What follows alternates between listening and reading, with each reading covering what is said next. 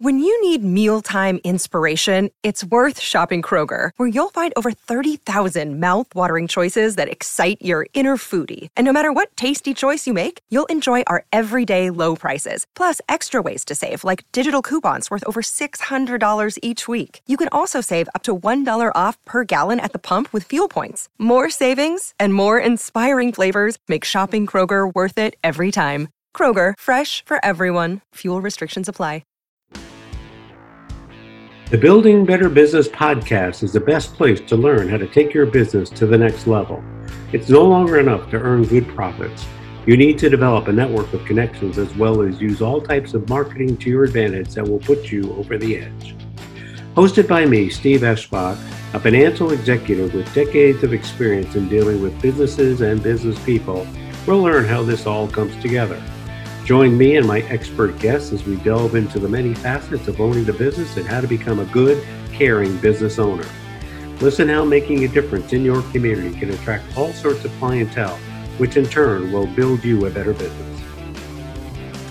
Greetings of the day, my fellow listeners, and welcome to another edition of Building Better Businesses. I am your host. My name is Steve Eschbach. I own a business here in the greater Chicagoland area called Transworld Business Advisors. We are the largest business brokerage in the world, and we are the fastest growing business brokerage in the world as well.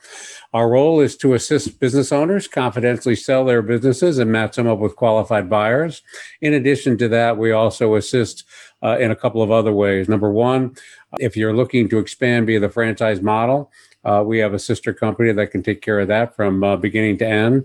And we also do franchise sales among other mergers and acquisitions activities. So that's enough about me. I'm delighted today to have Trevor Blake with us. And just very, very briefly, I was going through his LinkedIn profile and, of course, his website. It's a phenomenal background. And I think the best way to summarize who our guest is, he's a serial entrepreneur and a New York Times bestseller author. But above all that, he has started 3 businesses and sold those. He's got 3 in the works. I don't even know where to begin to describe who it is you are today, Trevor, because you've done so much and you're always seemingly moving. So I'm going to let you tell me who you are today, other than the serial entrepreneur, New York Times bestselling author. So tell me a little bit about who you are today. I'm glad to, Steve, and thanks for inviting me. So I think the outside world sees me as a serial entrepreneur for the reasons that you've just said. So I have built and sold 3 decent-sized companies for a combined value of about $300 million. I'm currently negotiating my 4th company, the exit of my 4th company, and that will be a high 9-figure deal. So that'll be my golden day, if you like, my golden egg. And I'm building 2 smaller companies. I'm sort of on this track because I had a corporate career and I got so frustrated in my corporate career with all the nonsense, all the corporate politics and meeting madness and all that kind of stuff. And eventually I think I just grew up and said, okay, I think there's a better way, a smarter way of running companies, and that's what I'm going to do. So I've structured all my companies with a virtual model. They've all been 100% hub models. And I've never hired another employee, if you can consider me an employee. So I've been a one-man band in all of those businesses. And so after selling my first company, I got addicted to it, really, I think. But I thought I'd take some time out, and I was pacing the kitchen floor for about 2 weeks, and my wife said, if you don't start something new, I'm going to kill you. So I thought I'd better start something new. So that's when I wrote my first book, 3 Simple Steps. And then that was so successful without any kind of budget behind it, that it inspired me to keep on going. So then I started my 2nd company, 3rd company, and then wrote my 2nd book. And the 2nd book is Secrets to a Successful Startup. And it's about that journey. It's about starting right. And being smart in your structure, making it possible for you to not to have to work 14-hour days, to structure your day so that you can get the right combination of productive periods and the relaxation periods where that magic happens, where you get those aha moments and all that kind of stuff. And that's kind of who I am. So I think when I started out, people thought it was a crazy idea, but I think technology has changed so much in the last 20 years. This has all been just the last 20 years.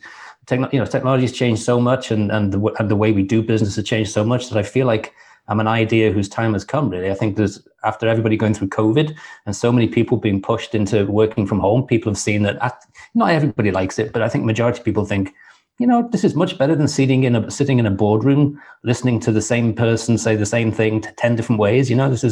This is a cool way of doing things. So there's a great interest in starting companies, but the challenge is starting right. Because if you do it the way you've been trained in the corporate world, it's not going to work anymore. And that's kind of who I am. So I want to take a rewind, if I could, down memory lane here. And you have a phenomenal story about your experience with your mother. And I hope you don't mind sharing that with us, because I think that was the inspiration to where you are. Normally, I ask my guests, tell me a little bit about your childhood and how your parents and your other family members influenced you. And first and foremost, you talk about your mother, but tell me a little bit about your childhood before you were 9 and wrote your first screenplay that got rejected, before you proposed to Petra. And that's what you can talk about that if you want, but you were very, very motivated at age 9 to write a screenplay that failed, and it didn't stop you. But even before that, tell us a little bit about your childhood, your upbringing, and how it got to you being where you are today. Well, I grew up, I'll say poor because, I didn't realize we were poor when I was a kid, but now that I'm old enough to look back and say, yes, we were pretty poor. So I grew up in Liverpool in a sort of concrete jungle. My father was unemployed my whole life and somewhat unemployable, I have to say. And we were evicted from a flat or an apartment above a shop where we were living when I was 7. And we escaped the bailiffs and ended up in the countryside. And, in those days, I'm talking in the late 60s now, you could drive 60 miles in the UK and hide. The bailiffs aren't going to find you. And so we ended up, my youth was in a broken down farmhouse, which I thought was magical. It was like Chronicles of Narnia. But at the same time, unfortunately, my mum was diagnosed with breast cancer in the days when that was a certain, death sentence. That's obviously that, and thankfully that's not the case these days. And so she was given 6 months to live, and we didn't have a vehicle. And so I was with her when she went to the hospital appointment where they made that, definitive prognosis for her. And I will never forget it. It stuck with me my whole life. And every time I find myself knocked back in business or something else, I always have this image in my head. I remember her leaning forward in the chair, because in those days, doctor on one side, patient on the other, And she leant forward and she said, "Young man, I'll decide when I'm going to die, not you."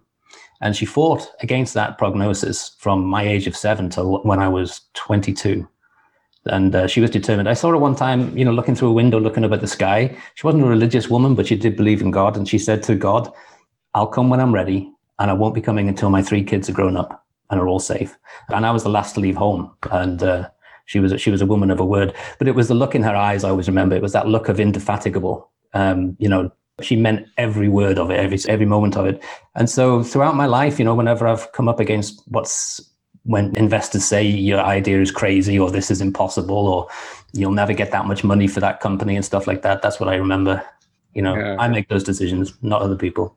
So going back then, and it sounds like you were motivated to be kind of your one-man band, if you will, and be determined to get to where you are. What were your interests as a child and how have they changed? I'm looking at your LinkedIn profile. Everything is founder, CEO, founder, CEO, founder, CEO. And like you said, you started 3 and sold those. You got 3 more in the works. What were your interests back when you were a child?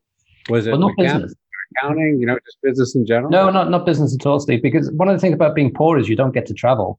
And yet I used to see all these travel magazines at the time. These were in the days when there was no online, so you couldn't book a holiday online. And so all the shops had these incredibly exciting, colorful travel magazines with beautiful pictures of islands and all that sort of thing. And so I wanted a life of adventure. So actually, the only way for me to get a life of adventure was to join the Royal Navy. So I decided I was going to be an officer in the Royal Navy. But coming from my background, everybody, including the school counselor, including my father, including all my relatives, they just laughed at me because nobody from my side of the tracks gets to be an officer in the Royal Navy, not in those days when it was very elitist. And but I made it. And so the good thing that happened to me was getting bullied, because to run away from the bullies, I hid in the town library. And because I was hiding in the town library, I started reading biographies, and I realized that history has thousands of people who feel as low as I feel at this point in time, and they found a way out. And that's basically what 3 Simple Steps, my book, is about. It's the 3 main attitudes and behaviors that I observed in the biographies of all those amazing men and women through history. And I just adapted that and used it into my life. So I got into the Navy and I traveled. And then when I left the Royal Navy, I just kept traveling. So that was a life of adventure was what I wanted. I only turned to business when I was 42 years old.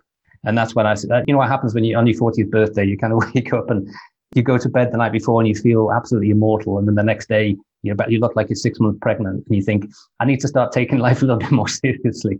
So that's when I started my first company. But I think with the companies, the influence of early childhood is definitely there because I got to observe through my father wasn't a bad man. He just tried and failed in a lot of businesses. And I got to see why he failed.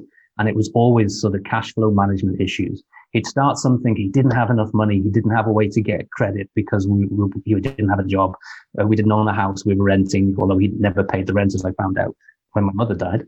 And so he was always, that cash flow management was imprinted into my brain that you can't start like that. You've got to be smarter. And so when it was time to start my own companies, I can thank my mother 100% for giving me the determination, but I can also thank my father 100% for showing me why things don't work and using that observation. So it's interesting that your success is basically by observing what your father didn't do well. And not to say he wasn't a good man, like you said, but so tell me a little bit. I mean, it seems so very, very basic. Cash flow management, more money coming in, less money going out. That's the basic tenet of cash flow management. But what are some of the key ingredients that you have found with your three businesses and for what you've observed elsewhere? I think some of our audience members wants to know what are the 3 or 4 key things that you would highlight for these business owners to pay attention to such that cash flow management is optimized. Well, I know I'm preaching to the choir here with you, Steve, but it's impossible to predict the path forward in business. A wonderful guy called George Rothman, who built Amgen, $60 billion biotech company, once said to me, quietly whispering to me in the back of a boardroom, I was talking about a business plan that I had, and I was so cocky, and not realizing who he was or what he'd done. And he held up his hand and he said, Trevor, you don't know what business you're in until you get into the business. And I didn't understand that until I started my first company. And I started going off in one direction, thinking that I was working on rare diseases for children. And I ended up switching onto intranasal B12 because I was in the business and someone brought the opportunity to me. Now, I was smart enough to know that I'm not starting a company with absolutely no money. I mean, we all hear those stories and they're wonderful stories and they're fantastic, but the ones that make it are probably 1 in a million. So I always work from the principle that everything's twice as complicated and takes twice as long and it costs twice as much as you anticipate. And so why make life hard for yourself? Make sure you've got a little bit of a cushion behind you. I think today cash flow is even harder because of the online influence because, I can, and I do because I shop for clothes through, online shopping system. And so I can order 12 shirts, for instance, different sizes, different colors. And I can choose not to keep any of them and send all 12 back. Well, that company's had to make or buy those 12 shirts. They've had to ship it. They've got to have the system behind it to process the return. That's tough cash flow management. So it's very difficult today, I think, particularly in the online world, to start with those glorious stories of, I started with 20 quid or $20 and now look how rich I am. It's harder to do that today than it used to be. So you want to make sure that you don't need huge amounts of capital, but you need a cushion. You need to know that there's going to be bumpy roads in the first 2 years, and you don't want to be stressed out worrying where that money is going to come from. You want to be focused on growth. And so if you have enough capital purely so that you can keep your mentality focused on, I always start a company with an exit in mind. So for me, it's always focusing from the day one. I've got this exit in mind, and I can't allow myself to lose focus of that. But if I'm stressed about, how can I afford the mortgage and how can I keep paying my clients or my vendors and stuff like that, it's too much. It's unnecessary is what I'm saying. So let me go back here a little bit to your comment earlier. You talked about you being a one-man band. You've owned 3 different companies. I would have to believe, and I've heard this from some of my other podcast guests, that some collaboration is needed from outside sources, whether it be lawyers, accountants, other key ingredient people, if you will. So you're a one-man shop, but how does that all work with you having 3 businesses that you've already sold for 300 million, and you have some more in the same size range? How does that all happen with you being your so-called one-man band, if you will? It's the hub model. So if I was to use a visual image of who I am, I'm the conductor of an orchestra. I can't play a single instrument as well as anybody else in the orchestra, but I can understand harmony and I can conduct it so I get harmony out of it. And that's what I do with the vendors. So selecting the right vendors is really important. Some work for an hour a week for my companies. Some work 2 days a week. And it's putting those teams together. But in order to make that hub model work, I have had to change my management style from the one that I was trained to be in the corporate world, because I've worked in the corporate hierarchy with all the layers of management, and you're always trying to impress your boss and you're always trying to show how important you are to the people you're responsible for. And all of that goes when you're in the business by yourself. There's no place for it. And so I've changed my management style from one of a supervisory style to one of trust. Because the clients and the vendors and the consultants and all the people who work at my orchestra, if you like, they know what they're doing. They know how to play their instruments, and they don't need me sitting on the shoulder telling them how to press the buttons. And so, or pluck the strings or anything. And so I've had to learn to back off from my previous style of being a supervisor and wanting updates and having meetings and all this nonsense. And so so you have to switch to a sort of mentality of trust.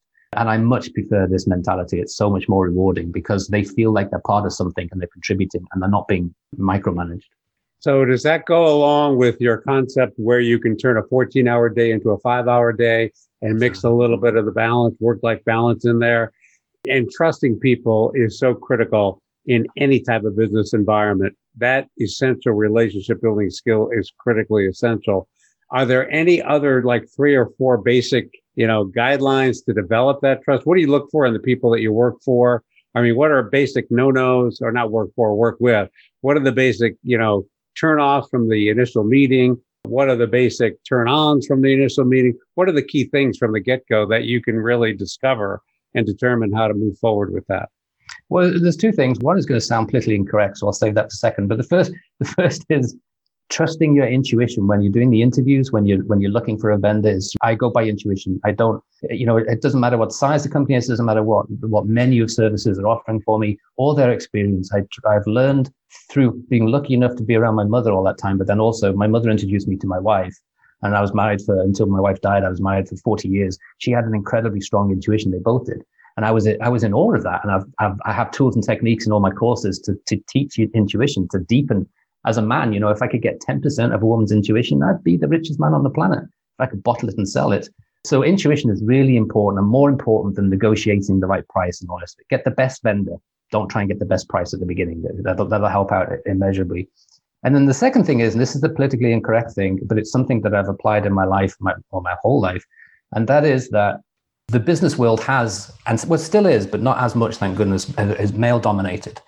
But I have found the most pleasurable working environments to be where the male and female energies are pretty much matched. And so my sales and marketing teams in the corporate world, the most successful ones that I had or managed were always sort of half female, half male. And so we had this great balance between not overanalyzing and then also having those aha moments that the female energy has. And it's not a gender comment or a sex comment or anything like that. I really did feel it worked in harmony. And so when I'm choosing vendors, when the vendor is led by a female CEO, I smile inwardly. I know that this is going to go well. And one of the reasons is that I find that all the BS is removed when a company is run by a female CEO or female leader. And so I try to get that balance in the business. And I know we're not supposed to talk about these things, and we're supposed to hire the best and not necessarily think of anyone's gender. But I find that when we get that energy balance between the linear male energy, so there's we give them male and female names, right? But then have nothing to do with male or female. But the male energy is very linear, very step by step, build a runway, build a freeway, build a rocket to the moon. It's all very linear and very slow. And the female energy is always very fast and spiraling. And I talk about this in my courses. And so that fast spiraling energy means that as a leader, you have to be very quickly adaptable, and you've got to trust your intuition and make quick decisions and go with that. And so when you have a team, whether it's vendors or employees, when you have a team that gets both of those right together, I think it works magically. And that's how I'm able to work a 5-hour workday and not a 10-hour workday, because I'm sensible enough to get out of the people's way and just let them get on with it. So the end results are pretty much what matters. And as long as they get the job done, you don't really need to be there day in and day out. No. Micromanaging, that's not really necessary. So I see your most recent interest, of course, is oncology, and I'm sure that's related to your experience with your mother. But what are some of the other industries you have? Are they all related to health? I see it seems almost very varied. So yes, they are varied. I mean, the model works regardless of your interest. So I'm also, as you mentioned earlier, a screenplay writer, but that's not one of my companies. But I use the same tools and techniques for that too, because that's a world of rejection, just the same as business is often a world of rejection. You put a business for sale, and the company I'm in the process, and you're in this business, so you know better than I do, but the company that I'm currently negotiating for the exit with now, I was matched to 207 potential partners, but I know I'm going to get 204 rejections, right? So, okay. So you're going to be prepared for all of that. And that's kind of my life. So long as you're prepared to be rejected in any industry, you'll be fine. It's just part of the process. So first of all, I had a commercial pharmaceutical company that was involved in, I bought the rights to a product that was involved in rare pediatric diseases, really difficult business model to pull off. And the reason I got into that business was there were several large pharmaceutical companies that had cures for rare diseases, but couldn't bring the product to the market because the shareholders would go crazy because of the cost of trying to find 150 patients in the world and educate enough doctors to look for 150 patients in the world. I found a business model to do that, and it worked really well. Sold that, I think, for 105.5 million. And then I got involved in I'd call it a management consulting organization, but I was consulting primarily to healthcare clients. And that sold very, very quickly, 2 years later, for an insane number, but I was very happy with it. And then I got involved in the oncology research and development. And you're absolutely right. It was because of the experience I had with my mother. We currently have a drug in clinical trials that's showing excellent efficacy, but zero side effects. And that's what I learned from my mother, is that she handled her cancer with such grace, but the side effects of the treatments that were sort of poured at her on a regular basis were just so debilitating, stole her womanhood and her dignity. So I've always had this, my eyes and my ears open for a way of finding treatments that don't do that to somebody and maintain quality of life. So we're in that space, and that's why it's so popular. And I have a digital marketing company, and I have an animal sanctuary, a rescue, which has a unique business model, because even though it's a non-profit, it has to be run with exactly the same diligence as I would run any of my companies. And I'm also running it as a virtual company too, using volunteers, obviously. But that again is a unique business model. So we can rescue animals, we can match them with people who have a lot of love to give, but don't have a lot of money. And therefore we take care of the money side of it. We pay the vet bills, pay the food, provide, the stabling and all the rest of it. And so take away the pressure of having to look after animals, so that more senior people who really want to have animals are worried about the cost and what happens if I die. They feel so protected that they have nothing but love to give the animals, and the animals give it back in spades, of course. Those are the varied businesses that I'm involved in. So I have a question for you regarding the businesses that you have started up and sold. What has been the typical time period from day one to the exit? Are they typically the same, or is it varied by wide margins? What would that be? Again, there's a certain point in time when I realized that this company has so much potential that I'm holding it back. So I know from the day I start to the day it gets to some point, I'm the best person for this company with this model in this time. And it gets to a point where I feel, okay, my baby needs to graduate. It needs to go into the hands of a company. So I think this one-man band model, this hub model, works up to a certain size. And I can't give you a number or anything, but it's a feeling. That's what I'm feeling right now. That's why I'm negotiating the exit of this company. The potential is so huge for this product, this treatment, that it needs to be in the hands of a big pharmaceutical company, not in little Trevor Blake's hands. So it's always feeling. So the first one was 6 years. So that was Qual Medical. So I started that with a few $100s, learned that lesson that that's not enough, and didn't make that mistake twice. That's part of life, isn't it? Don't make the same mistake twice. And then the second one was 2 years, just under 2 years, and was just a phenomenal success. And this one that I'm selling right now, I actually started this one alongside the other three back in 2005. I realized that one of the challenges with drug development is that companies don't give their scientists enough time to develop anything because it's so much pressure. So if you don't hit an endpoint in 2 years, the project's gone and it's on to the next project and the next project, next project. Whereas I felt really strongly about this particular know-how and that we could have time. So we actually spent 7 years developing this one thing. And so I was feeding it funds from my other companies. And then when it was time, I've grown it now into a serious company. But now it's my baby and it's got to graduate.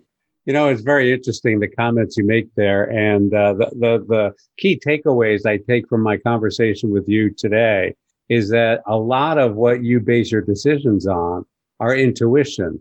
It's how comfortable you are with people. I do mergers and acquisitions, and so do 500 of my colleagues at Transworld.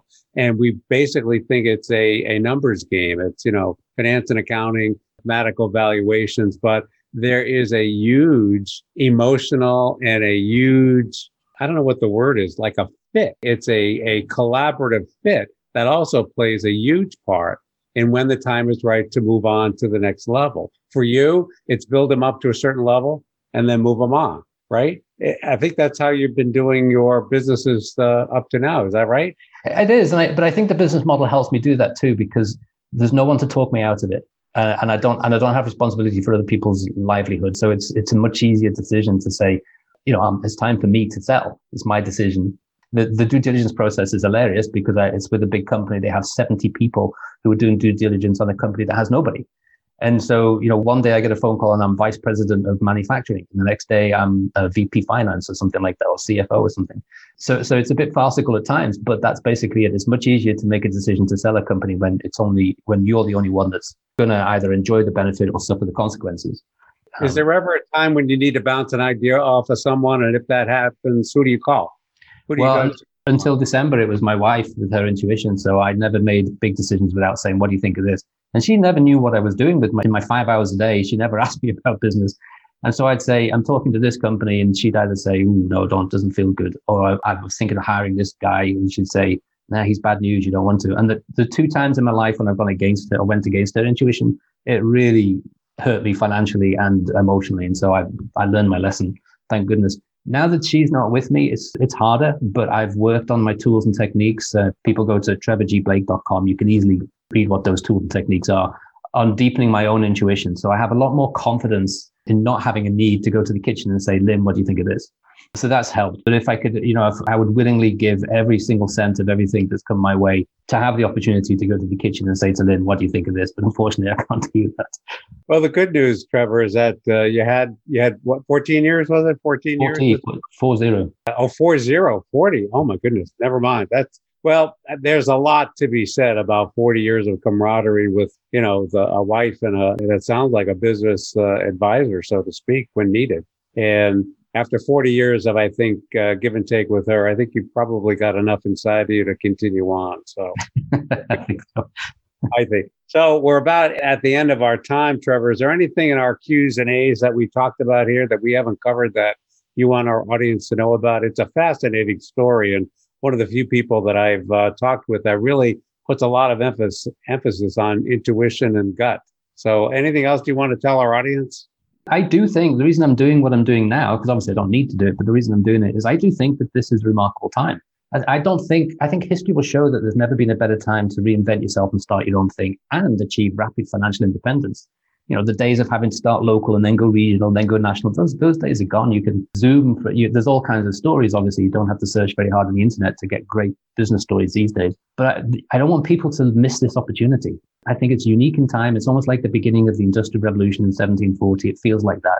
Everything's disrupting, everything's changing. And if you're willing to change with it, the opportunities will be tremendous. So that's why trevorgblake.com exists. And I encourage people to go to trevorgblake.com and just drop in the rabbit hole and see where it leads. Yeah, and that's how we can find out more about you. One last question is, has this pandemic changed anything about your attitude or your philosophy of your hub way of doing things? Has anything changed because of the past 12 to 18 months? Not at all. In fact, it's given me more enthusiasm and motivation to share the message that there's a different way of doing things, because nothing changed for me. I actually feel a little guilty saying that sometimes, because for a lot of my family and friends, things changed dramatically, but we continued and basically got stronger, and then come out of this realizing that we are the idea whose time has come. Well, good for you. That's a great story. Thank you so much for sharing. Any other, you mentioned trevorblake.com is your website. That's basically where they can go to find out more about you and what you're doing, right? Yeah, it's Trevor G. Blake. Don't forget the G. So it's Trevor G. Blake. It's G for George. It's trevorgblake.com, and you can find out about anything. And there's a free download too, a no strings attached free download of the practical magic of the 5-hour workday. And if nothing else, that's going to change the way you think about things. Well, that's so good. Thank you so much, Trevor. I appreciate your time. I appreciate you sharing the insights. Audience, I thank you once again for listening to another edition of Building Better Businesses, and stay tuned. There'll be more, and Trevor will be back, I guarantee you, because he's got to sell that other business, and we got to find out what else he's going to go to next after that. So thanks again. Take care. Thank you, Steve. The Building Better Business podcast is the best place to learn how to take your business to the next level. It's no longer enough to earn good profits. You need to develop a network of connections, as well as use all types of marketing to your advantage that will put you over the edge. Hosted by me, Steve Eschbach, a financial executive with decades of experience in dealing with businesses and business people, we'll learn how this all comes together. Join me and my expert guests as we delve into the many facets of owning the business and how to become a good, caring business owner. Listen how making a difference in your community can attract all sorts of clientele, which in turn will build you a better business.